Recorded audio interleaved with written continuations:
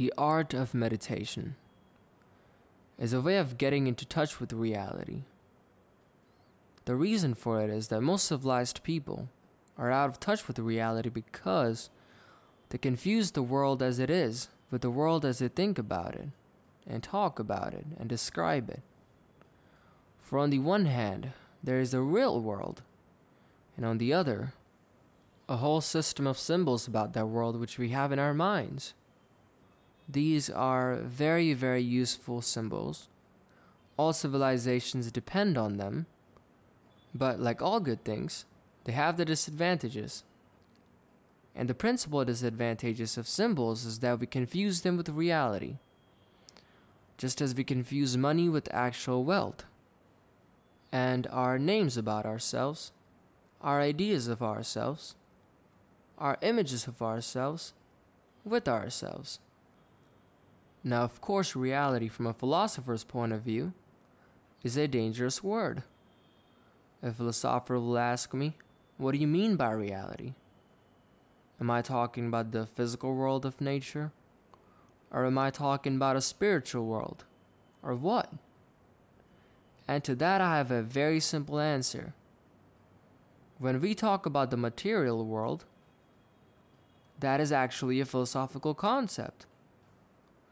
So in the same way, if I say that reality is spiritual, that's also a philosophical concept. And reality itself is not a concept. Reality is, and we won't give it a name. Now it's amazing what doesn't exist in the real world. For example, in the real world, there aren't any things, nor are there events. That doesn't mean to say that the real world is a perfectly featureless blank. It means that it is a marvelous system of wiggles in which we describe things and events. In the same way as we would say the radio operator is speaking through the radio. But it really is the diaphragm that is vibrating, giving us an illusion of the operator speaking. Or, pick out particular groups of stars in the sky and call them constellation, as if they were separate groups of stars. Well, they are groups of stars in the mind's eye. In our system of concepts, they are not out there as constellations, already grouped in the sky. So, in the same way, the difference between myself and all the rest of the universe is nothing more than an idea. It is not a real difference. And meditation is the way in which we come to feel our basic inseparability from the whole universe. And what that requires is that we shut up. That is to say, that we become entirely silent and cease from the interminable chatter that goes on inside our skulls. Because, you see, most of us think compulsively all the time. That is to say, talk to ourselves. Now, obviously, if I talk all the time, I don't hear what anyone else has to say. And so in exactly the same way, if I think all the time, that is to say, if I talk to myself all the time, I don't have anything to think about but thoughts. And therefore, I'm living entirely in the world of symbols, and I'm never in relationship with the reality. All right now, that's the first basic reason for meditation. But there's another sense, and this is going to be a little bit more difficult to understand. Why we could say that meditation doesn't have a reason, or doesn't have a purpose. And in this respect, it's unlike almost all other things that we do, except perhaps making music and dancing. Because when we make music, we don't do it in order to reach a certain point, such as the end of the composition. If this were the purpose of music, to get to the end of the piece, then obviously, the fastest place would be the best.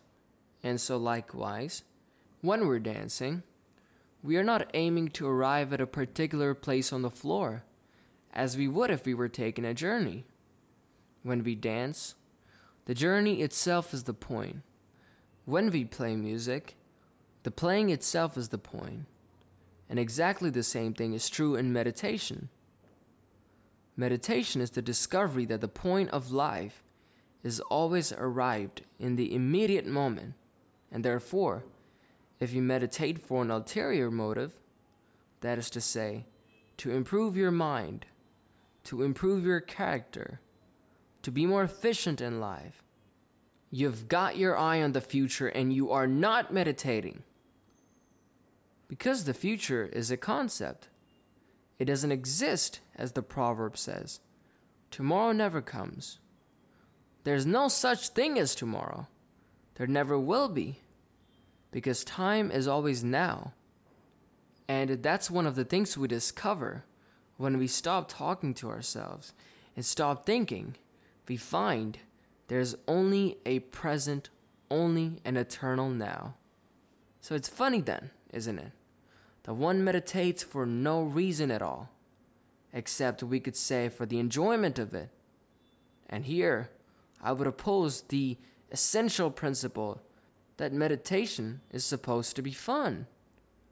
It's not something you do as a grim duty. The trouble with religion as we know it is that it is so mixed up with grim duties. You do it because it's good for you. It's a kind of a self-punishment. Well, meditation, when correctly done, has nothing to do with that. It is a kind of digging the present.